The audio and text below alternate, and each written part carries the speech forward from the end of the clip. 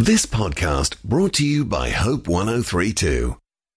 The Big Picture, a Christian insight into the world of movies, television and pop culture with magazine editor Ben McKechen and scriptwriter Mark Hadley. A Bible Society Australia production, sharing the light of God's Word into every corner of your world. Hello there, how you going? I'm Ben McKechen. And I'm his perspicacious friend Mark Hadley. Welcome to episode 132 of The Big Picture for the week beginning November 6th. Coming up on today's show... Now, since you're watching it for more than 40 hours a week, we are bringing you on this episode of The Big Picture more TV than you can poke your remote at. Stranger Things 2, Family Food Fight, and Westworld, and a whole lot more. And hello. Hello, mate. Yes, we thought we would dedicate the vast majority of our show to TV this week, mainly because there's not actually much around movies-wise, is there, at the cinemas? Bite your tongue, my friend. People watch more TV than they do film. Okay, that's very true. But usually on The Big Picture, we at least talk about some movies around the traps. Indeed we do, and it is a low week for cinema, but a high week for TV, as you'll soon find out. It is. Despite the fact we are in a little bit of a quieter period at cinemas, there are two notable films coming out this week. One of them is Detroit, which is based on some real events that happened in that American city in 1967 when some police officers went a bit rogue, Mark, and that sparked off citywide riots that sort of closed that city down for 3 days. The National Guard were called in. Yeah, is this the one by Catherine Bigelow? Yeah, the director Catherine Bigelow, who won an Oscar a couple of years ago for The Hurt Locker. She was behind Zero Dark 30 and also stars Star Wars star John Boyega. Star Wars star, it's like a mouthful right there. John Boyega, Catherine Bigelow, Detroit is coming to cinemas this Thursday. And so too is a new version of Murder on the Orient Express, that very famous Agatha Christie novel, now brought to you by director Kenneth Branagh. He's starring as Hercule Poirot. He's starring in it and directing it. There's nothing. That's never happened before in the history of cinema.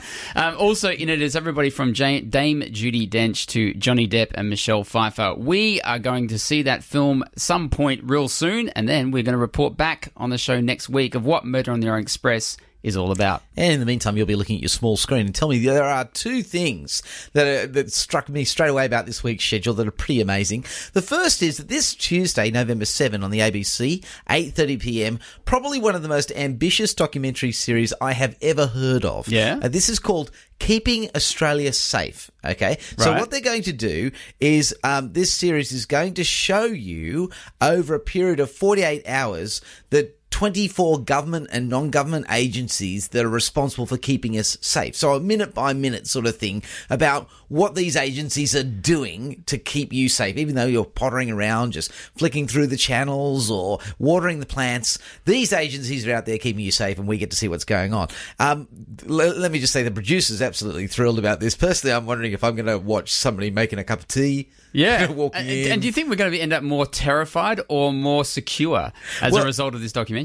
Well, I don't know, but I really like the spin-off that Channel 10 is working on, okay? Because Sunday night fans, Channel 10, will now know that there's a television series they've got called The Wisdom of the Crowd, okay? Yeah. Now, this is, if you like... I haven't heard of that. What's that? It's if you like the idea of, organisations out there trying to keep us safe, Yes. how would you like the idea of everybody with a smartphone trying to keep you safe? Oh, and that's as in everybody, like me. Exactly. So this TV series follows this character, Jeffrey Tanner, a Silicon Valley tech innovator whose daughter was murdered. And so he decides to create this new Uber program where everybody can contribute evidence from across the world to this little app called Sophie, and then they'll solve crimes. But now they start unearthing crimes they didn't even know needed solving. Oh, my goodness me. So if you've got a whole sort of series of apps to save the world, this might be one of them. If you're into that sort of American TV detective stuff, you'll find it on Network 10. And there's so much more TV that we're going to be talking about on The Big Picture, including Westworld. Mark, you'll be bringing us the lowdown on this HBO series Westworld. That, as the title might suggest, involves cowboys. Now, at this point in the show, we love to bring a true or false quandary to everybody to challenge you about whether you know what I'm about to say is true or false. So Challenging me mainly. Challenging you mainly, okay. And everybody else. Yes. That linking onto the cowboy idea in Westworld, one of the most famous cowboys up on screen was, of course, John Wayne. He made a lazy 162 films, Mark. 162, and most of those were set in the Wild West. What was he doing the rest of the time? No, can't believe he didn't hit 163. And most of those are set in the Wild West. Films like The Searchers and Rio Bravo and True Grit, to name just a few. Now, John Wayne was actually born Marion Robert Morrison, so you can kind of see where he went for a stronger name like John Wayne, Marion Robert Morrison. But he was widely known as Duke. That was his nickname, Duke. The Duke. How did he get that nickname? Was it, here's the true or false, here are your selections. He was nicknamed after Big Duke, his old family dog. That's one possibility. It was a name given to him by director John Ford because Wayne chain-smoked cigarettes by Duke, Sons and Company while filming The Searchers with John Ford. Or was it because on set he obsessively listened to the jazz music of legendary Duke Ellington? So, was John Wayne called Duke because of the family dog Big Duke, because he liked to smoke Duke, Sons and Company cigarettes, or because on set he obsessively listened to jazz musician Duke Ellington? Oh, I've got an idea, but we'll have to come back and find out. So, before I post as a true or false about John Wayne, very famous cowboy actor from America, he had a nickname as the Duke. Is that because he was named after the family dog Big Duke? Was it because he smoked Duke, Sons and Company cigarettes, or because he loved jazz musician Duke Ellington? I reckon he was a true grit cowboy, and we're talking about a different age, so it was probably the cigarettes. You'd be wrong. He had a family dog called Big Duke, and he was from a kid called Little Duke, hence being called Duke. There you go. So he was literally like Indiana Jones, named after the dog. Yes. There you go. Well, coming up, more cowboy action as we round up one of the most acclaimed TV series of recent times, Westworld, and a blast from the past with your memories of screen cowboys. Welcome back, cowboys and cowgirls. Yeehaw! The world of entertainment, films, books, TV shows has always been fascinated by characters who live on the edge of society, daring to face the wild world, but able to mix it with normal folks too. And among those outriding characters, there's probably never been a stereotype more celebrated than the cowboy. In just a few minutes, we're going to take a look at Westworld, the groundbreaking TV series that gives its characters the chance to live out their Western fantasies. But before we get there, we thought it'd be worth sending Mark off to touch base with the generation of listeners who were the first to thrill to the adventures of those heroes with the spurs, the shooting irons, and the 10-gallon hats. So we're asking people about cowboy and Indian films. It's not a very popular thing now, but did you grow up watching cowboy and Indian films and programs? Every Sunday afternoon, I used to watch John Wayne head him off at the pass. Yo. What is it that you think people liked, about cowboys? What was it about that sort of character? I think that the good guys always won in the end. Yeah. I think that was it. And they were rough and tumble, that they weren't perfect characters, and they rode off into the sunset. Was it popular watching cowboy and Indian films when you were growing up? Definitely, yes. And the serials on radio. Oh, okay, so on radio as well. What do you think it was about cowboys that young boys growing up liked? Well, I think in those days, in my case, living in the bush, it was not all that different, really, to the way we lived, around horses and things like that. Oh, guns, I think. Yes, definitely guns. Second World War, it was all around you, and you wanted to be part of it. So, yeah, and of course you could use your hand as a gun very easily by pointing your finger and things like that, because money wasn't very readily available, shall I say. Yeah. So you had to make things do. Did you watch cowboy and Indian films? I did. We used to go fairly regularly to the theatre because they used to run serials. So of course we had to go next week to see whether he really got away with it or not. So they do a film and then they'd leave you with a cliffhanger? Indeed, yeah. I loved it. I really loved it, and I look forward to it. And particularly the Indian side of things. I was always on their side, not on the white man taking their territory. Well, so even then you sort of felt a keen sense of social justice towards the poor. It was, but not recognised by a young child, because I was only probably about 10, so that's how it went, What did you think of the cowgirl characters? Were they very interesting? No, weren't interesting to me at all. So, did you watch cowboy and Indian films when you were growing up? I sure did. Do you remember some of the titles or some of the favourite heroes that you had? Yeah. Oh, there used to be Rin Tin Tin, the Lone Ranger, or the Lone Stranger as we used to call him. Those type of movies, Bonanza. Did you play cowboys and Indians as kids? Yeah, we had a garage down the road, and when all the lorries and trucks were out, We used to go in there and play cowboys and Indians because they had a big wooden gate that you can shut. So the cowboys were in the fort and the Indians were outside, and yeah, it was good fun. Yeah. They've kind of died out now. Why do you think they've died out? Oh, maybe political correctness. The Lone Ranger and his friend Tonto. It's probably not politically correct to have a Tonto these days, and all that type of thing. What is it about cowboys that make them such an attractive character back then? They were powerful. It was an exciting time.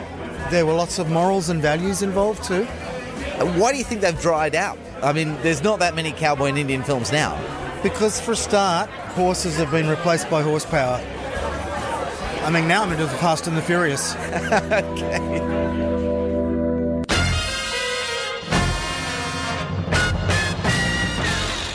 Here on The Big Picture this week, we're talking an awful lot about TV, are we not, Mark? We That's are a fact. indeed, because you are watching an awful amount of TV. Well, not awful. A considerable amount. If you consider 40 hours a week on average an awful amount, then yeah, that's pretty awful. I consider that an investment. That's an investment, particularly when you get to talk about it like we do here on The Big Picture. And the next TV series we're about to talk about, whoa, a lot of people have been talking about this.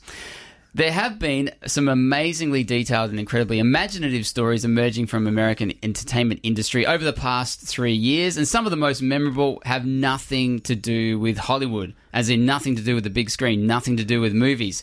Game of Thrones, The Walking Dead, Breaking Bad, House of Cards, and of course, new TV series Westworld. Westworld is what happens when TV producers wonder what it would be like if we could take a holiday in a place that would allow us to play cowboy, but wear black hats as well, and work out our worst inclinations with no consequences at all. Do you know where you are? I'm in a dream. You're in my dream. I designed every part of this place. It's not a theme park, but an entire world. You and everyone you know were built to gratify the desires of the people who pay to visit your world. Just don't forget, they're not real.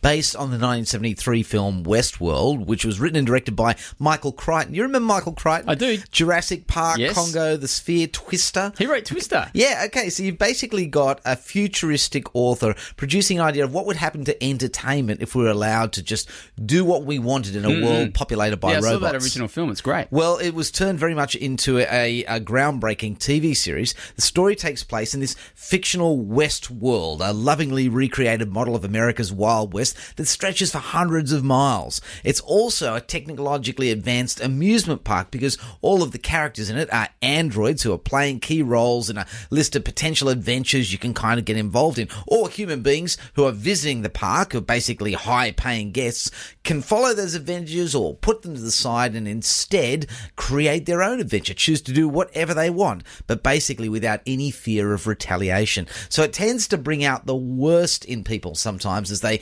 wander around Westworld shooting people just because they can. Whoa. Now, the interesting thing is the park works like any other park. At the end of the day, they pick up all the pieces, they clean everything up, and they start again the next day. And that includes the androids who get wiped and repositioned and ready to start their storyline.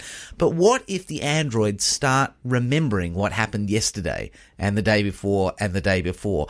Is it, in fact, the emergence of new life, or is it some dastardly plan by somebody else who has an agenda for the park, for Westworld itself? Thrilling series, great to watch. Now, the reason we're talking about Westworld is because it's come out on Blu-ray and DVD. I don't think it's on any streaming services. Maybe it's not. Is it on Foxtel? No, not yet. No. But it's also on, and I guess this is the signs of the times too, it's also coming out on 4K Ultra HD now. So this is Ultra HD. Because people have Ultra HD TVs. Yeah, right. Now, I know, like a lot of people, Mark, you have been very struck by this show, talking a lot about it. And when you've been talking to me about it, one of the things you noted was the production values of the show, as in the shorthand for that is all the money that was pumped into the show, and you can see it up on screen. You've been very impressed with how the look and feel of this show. Absolutely. I feel we are personally in the golden age of television. I mean, you can't throw a remote in any particular direction without hitting a 5-star television show. And basically, you're seeing film in real danger these days of being upstaged because TV is no longer the poor cousin. For a start, think of the actors that are going into these series. In Westworld, you've got Anthony Hopkins. I thought that was the voice of Anthony Hopkins in that clip we played. Luke Hemsworth. As in Australian Luke Hemsworth. Thor is in there. That's Chris Hemsworth. And his brother. And his brother Luke. Not to be confused. Luke from the Hunger Games series. Indeed. And Tessa Thompson. Also starring with Chris Hemsworth at the moment in Thor Ragnarok. Maybe that's why you're getting confused. That's where I'm getting confused. And Ed Harris. Ed Harris, great actor. So they're all, I mean, these names are A-list names. And there they are in TV. Yes. And there are huge budgets. There's the first series of Westworld, they spent $100 million on it. That's $10 million an episode. Oh, okay. That is like a movie budget. Yeah, it is. And that's the amazing thing about it. They're getting Golden Globes. They're picking up all sorts of nominations. And season 2 is now coming out. That's the ultimate commendation. They're being picked up for another run. Their storylines are much longer, much more developed. The characters become much more interesting. In 2018, we're going to see more and more of it. Yeah, which is exactly why I think so many people are tuning in more and more to TV. Now, Mark, as you already hinted at when you were describing what's going on in Westworld, there's obviously dangers coming to... When you're watching Westworld, there's obviously dangers coming in terms of what's going to happen in the show and what's being revealed in the show. I'm interested in this idea of treating people like commodities and how Westworld presents that and the danger of that, of treating people like commodities. The idea of the androids basically being able to be moved around, used however people decide. Yeah. What happens in Westworld about that? Well, I mean, it really is a moral quandary because you've got this sort of situation where people are using, for all intents and purposes, other people for their pleasure, whether it be violent pleasures or sexual pleasures or just to fill out their own personal dreams. And there's a lot that comes into that I should say right now makes Westworld an edgy series. Okay, so if you're thinking, Cowboys and Indians is a wonderful show to introduce the kids to, no. Okay, the sexual content in this is probably at the level of Game of Thrones. Oh, right. So okay, strong. Well, I don't mean like season 1 and 2 of Game of Thrones, but more like Game of Thrones has gone on to be. But anyway, the violence is definitely the same sort of thing, like The Walking Dead. Okay, TV has grown up and become these massive high budget productions, but also has picked up some of film's bad habits, if you like. You know, there's a lot of content that you've got to be very, very careful of, and especially as these characters go around abusing other people in Westworld, the worst in human nature comes out. But so this is a cautious recommendation from you. But what lingers with you most about watching Westworld, and so why would you cautiously recommend someone check this out? Well, I think for a start, it actually tells you a lot about human beings. Okay, because the interesting thing about human beings is we have only ever been able to do the most terrible things in history to each other once we've defined the other person as inhuman. Okay, I know. I see what you're saying. Yeah. So if you go into history, you define Jews in Nazi Germany as inhuman, and you can behave inhumanly towards them. Yeah. Or go back further, you go to the slave trade. You define Africans as inhuman, and therefore you can actually create the slave trade. Yeah. Treat them if you treat someone as not a human, then you can treat them as not a human. Exactly. And so Westworld actually puts that question right in front of us and says, are we really above it? Have we become that civilized? If we could play with the lives of human-looking things, if we could define them as inhuman, even though they look and feel and act just like us, if we can define them as inhuman, won't we just do the whole thing again and again? And that's a really interesting question because it gets right at the idea that we are basically faulted. Given the opportunity, human beings will do what is wrong because it pleases them to do so. And so, Westworld is an eye-opener, not only entertaining but also informative. Be careful, as Mark said, there is a lot of gritty stuff in Westworld that won't suit all adults, and certainly not kids. The first season is rightly rated MA15+ for strong themes, violence, sex scenes, and nudity. It is releasing on DVD, Blu-ray, and 4K Ultra HD on November 8.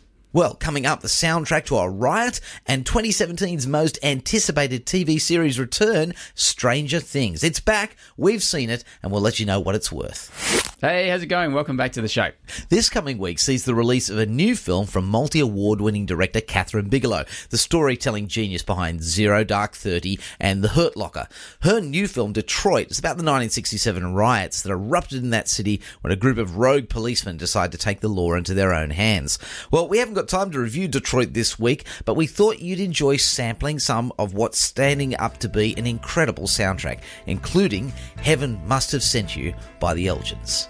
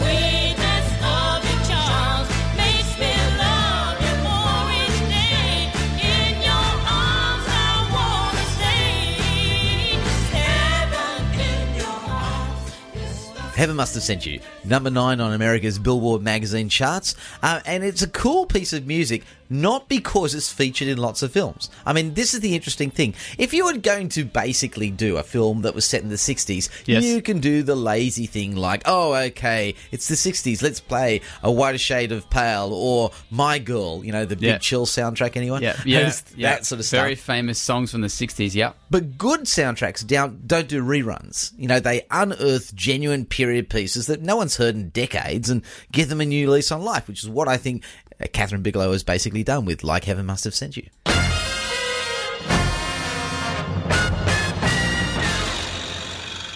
Further into our show about all things TV that we're doing this week, Mark, because there's so much notable TV out there, including Netflix TV series Stranger Things. Now, the first season of that show was The Little Series That Could last year, the sci-fi thriller about kids cycling around the little town of Hawkins, and it made a big stir among critics and audiences alike. I guess it was, inevitable is the right word.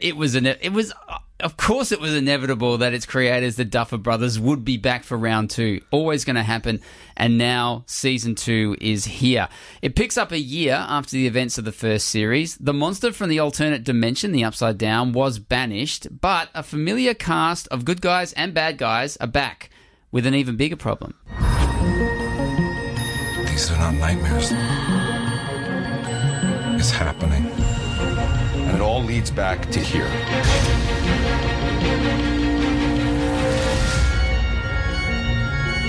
This thing. You said it was all in his head.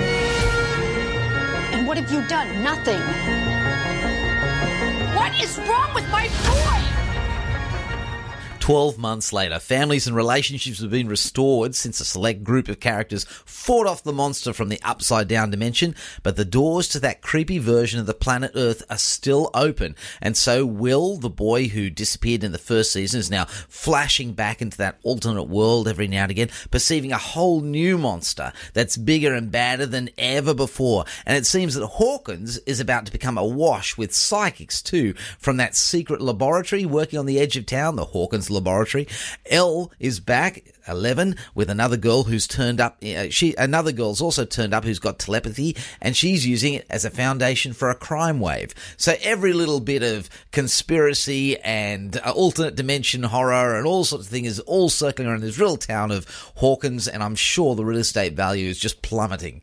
Now, Mark, already on the big picture, we've talked about Family Food Fight and The Wall and Westworld. If you missed those earlier reviews, check us out on the podcast and you can hear all that goodness that just came before. But we've hit the point in the show we're talking about Stranger Things, mainly because loads of people are talking about Stranger Things. Like across the planet, one of the biggest shows in the last couple of years has been Stranger Things, this Netflix series. Mark, straight off the bat, is Stranger Things Season 2 likely to be as big as the first series? I think it's going to be exactly as big as the first series. Right to a precise degree.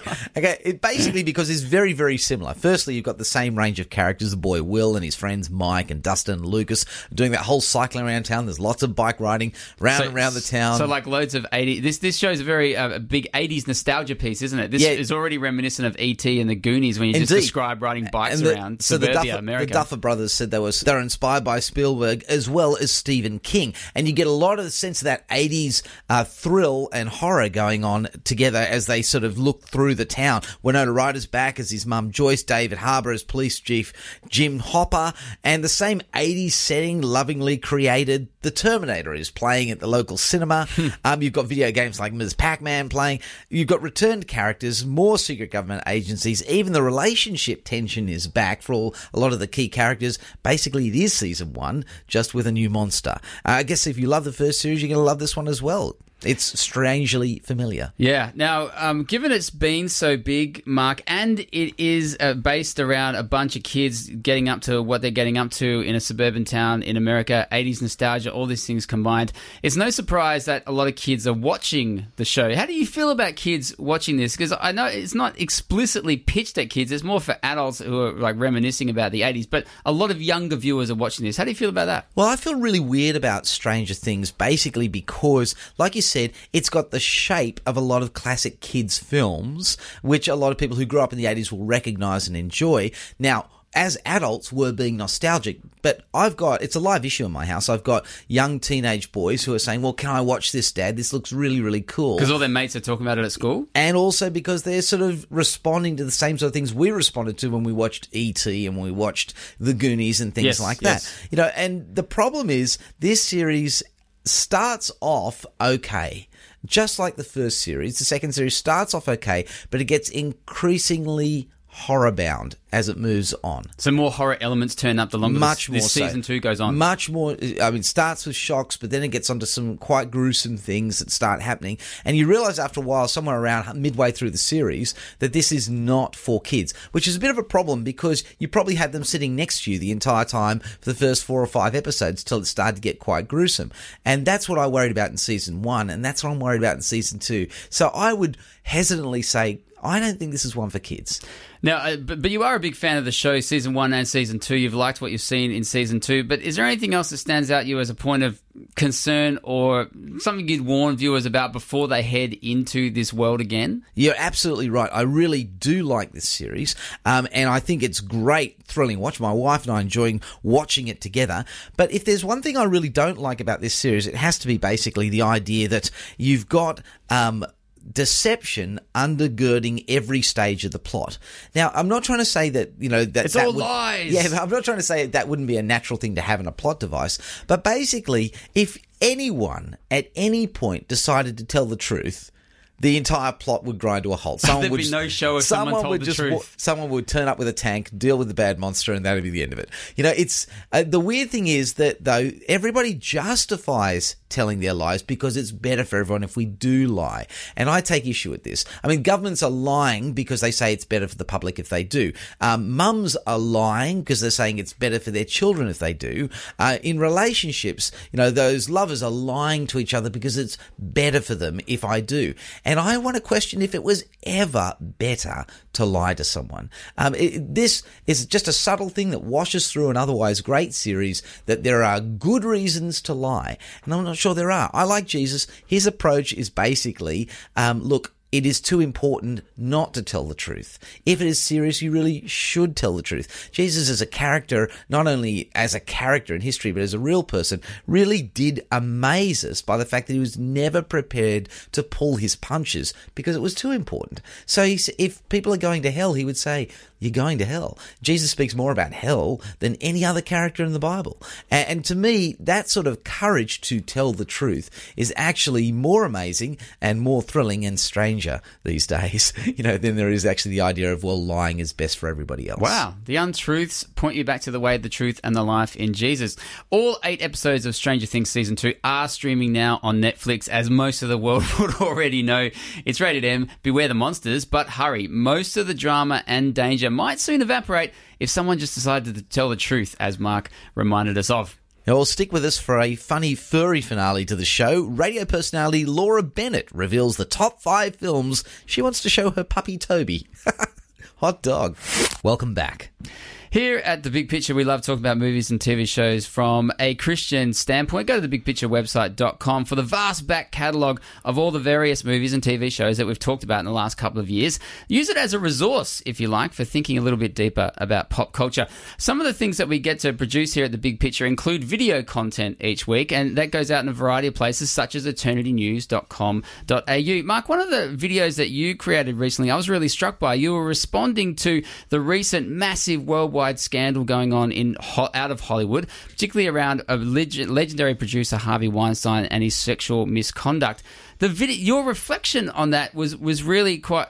I'm still trying to get my head around your thoughts on that, but I was very struck by it. Yeah, and basically I'm saying that people are shocked and horrified, as they should be, by Harvey Weinstein's behaviour, and in fact other prominent members of Hollywood and their behaviour. But you're also saying we shouldn't be so surprised by it. Yeah, I know. That's the weird thing. You see, we've actually created a culture in the entertainment industry whereby which people are actually encouraged to sexualize their work. Encouraged. And encouraged to create increasingly sexualized content. I mean, if you think about it... Where's the encouragement? Well, the acting process itself is debunked for a start. You've actually got people who are being asked... I mean, if their job is literally to go to work, to get their gear off, and to act, quote unquote, in front of lots of people, like full studio crews, and then to do it over and over again... Why are we surprised then that we're creating an environment where people have desensitized sex, where the people in that industry themselves might actually be devaluing it? Well, it's just a thing that I see at work. And treating it as commodity or as power. Exactly. And that end, I mean, I've spoken to, one of the documentaries I did was actually on the nature of success in the United States. And I remember talking to an actor and saying to him, look, you know, what's the process of getting real roles in Hollywood? And he said, well, I've often got roles because people liked me. And I mean liked with the air quotes, you know, and you understand too that it's become part of the industry. And to me, I think that we've really got to think about our role in this. Us, as I mean, the viewer. Well, basically, because we're the ones who are paying for the industry. Okay, we're the ones who are, on the one hand, criticizing the terrible behavior, of people like Harvey Weinstein, no doubt, and then at the same time going off and seeing highly sexualized content, paying for DVD series, buying tickets, lining up for the next, you know, comedy erotic romp or something like that, or the rom-com that has the ubiquitous and essential sex scene. I don't know. We've got to develop a much more broad approach to this if we're going to be people with integrity in this community. Anyway, I'll talk more about that on video. If you'd like to go see it, go to eternitynews.com.au.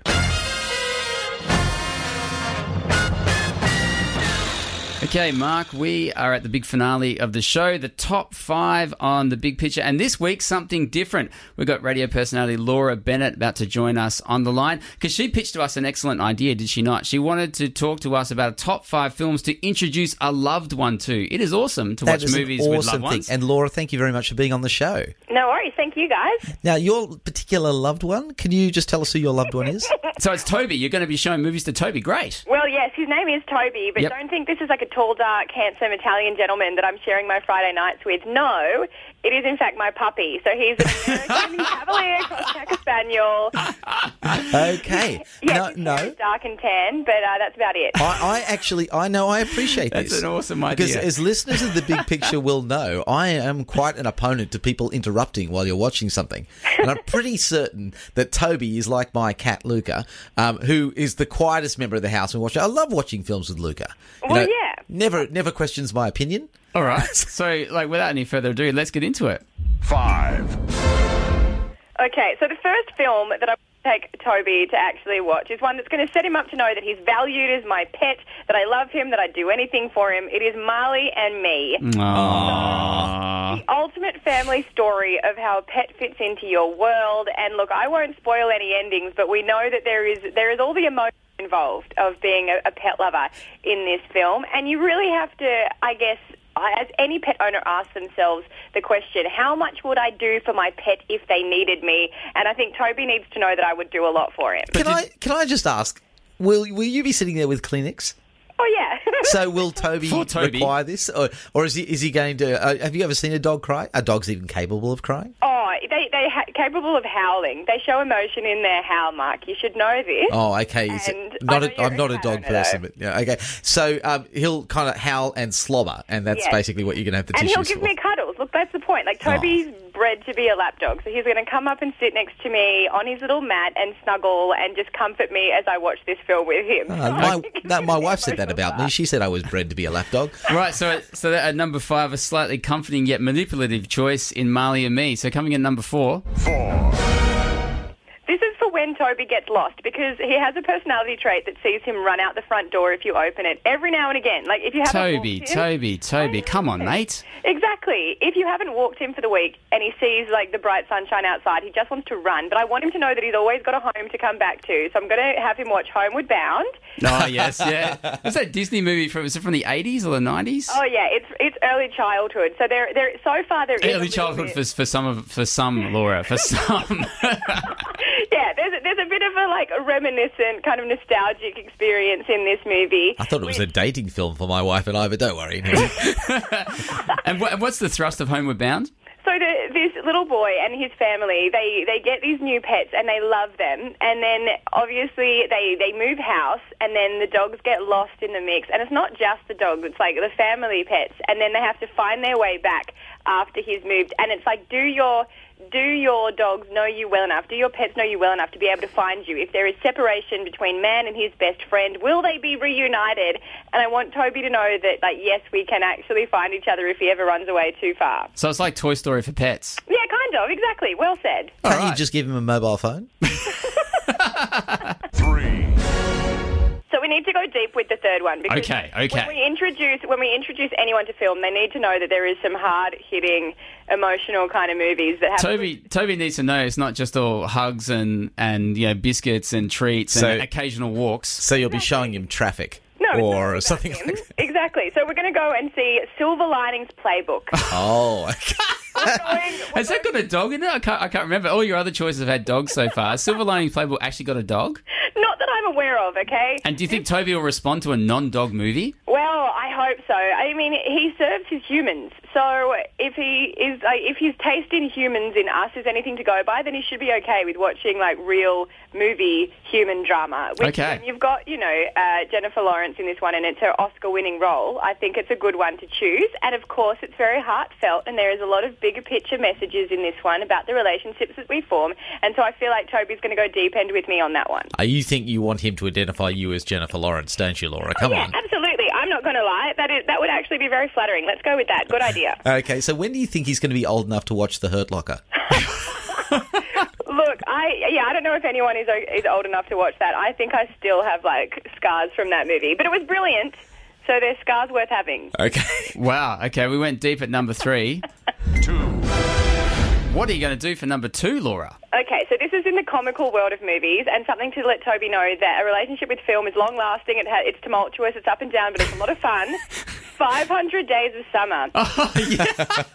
If only for the dance sequence through the park.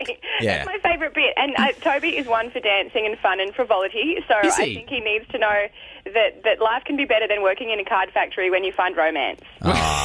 You're right. Because that's every dog's life. Does Toby's life loosely resemble the character that Joseph Gordon-Levitt plays in 500 Days of Summer? I think so, because if you've not seen it, he's a guy that has such emotional ups and downs, he needs attention, and he always switches and changes between who he wants that affection from. So, look, maybe that is like Toby. He's only faithful to the person that feeds him. Oh, wow. Maybe you're sending him a message here. Persist in this relationship, Toby, and there's a future, but if not... Yeah, no, I don't, I'm worried for his psychological sort of bearings after I've gone on this list with him. Okay, Laura Bennett, for this amazing top 5 of movies that you want to introduce your dog Toby to. So at number 5, we had Marley and Me. Then we went to Homeward Bound, Silver Linings Playbook, and 500 Days of Summer. What will you do to top this all off? 1. Could it be anything other than the greatest dog movie ever made, Beethoven? Oh, yeah. Yes. Don't you think, will Toby get a little bit of dog envy, though? Will he aspire to be as big as Beethoven? He can aspire as much as he likes, but I think he's full grown now, so he's not going to get there. But his paws are just as cute and just as soft, and I don't care how much mess Toby makes, I'm still going to love him, which is the one message to be drawn from Beethoven, I think. Yeah, because Beethoven basically tears his owner's house apart. Yeah, he's not the most well-behaved dog, but the kitties love him, and he would do anything for them. So this is the ultimate film in relationship between man and dog, and I guess we're going from the kids' perspective in Beethoven, because Steve Martin's dad character, not so pleased about the whole thing, but the kids love it. Okay, so let me see if I can get this right. And Toby, I hope you're listening.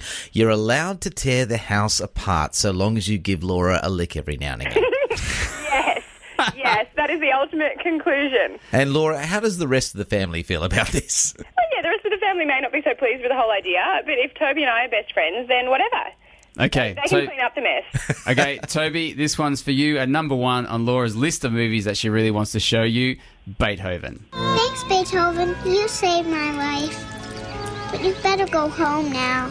Mom said to stay in the backyard. You kids might be interested to know that I am a featured performer Saturday nights at the Padded Zebra. Oh my gosh, Emily's in the pool! The pool? Emily! What are you doing in the pool, young lady? Get out of there this instant! You want to get me into trouble? Oh, Emily, are you all right? I fell in. Oh, Emily, you must have been so scared. I thought I was going to die. Now, what I really want to see is Toby pulling Laura out of a pool, saving her life. I think he will be so inspired after Laura Bennett's top 5 movies she wants to show to her dog, Toby. Awesome list and great way to finish off this show. Coming up on the show next week, though, Mark. The disturbing real-life origin story of Wonder Woman. Of Wonder Woman? I thought we already had that, but there's another movie coming. And as a new parent, it is my duty to share with us all what the Wiggles are still up to. And an all-new old-fashioned crime caper with Murder on the Orient Express. Toot toot, I will be Ben McKecken next week. And I'll be Mark Hadley. See you then. The Big Picture is a Bible Society Australia production, sharing the light of God's Word into every corner of your world. Thanks for listening. Start your day with Life Words. Subscribe to Hope 1032's free daily email devotional at hope1032.com.au.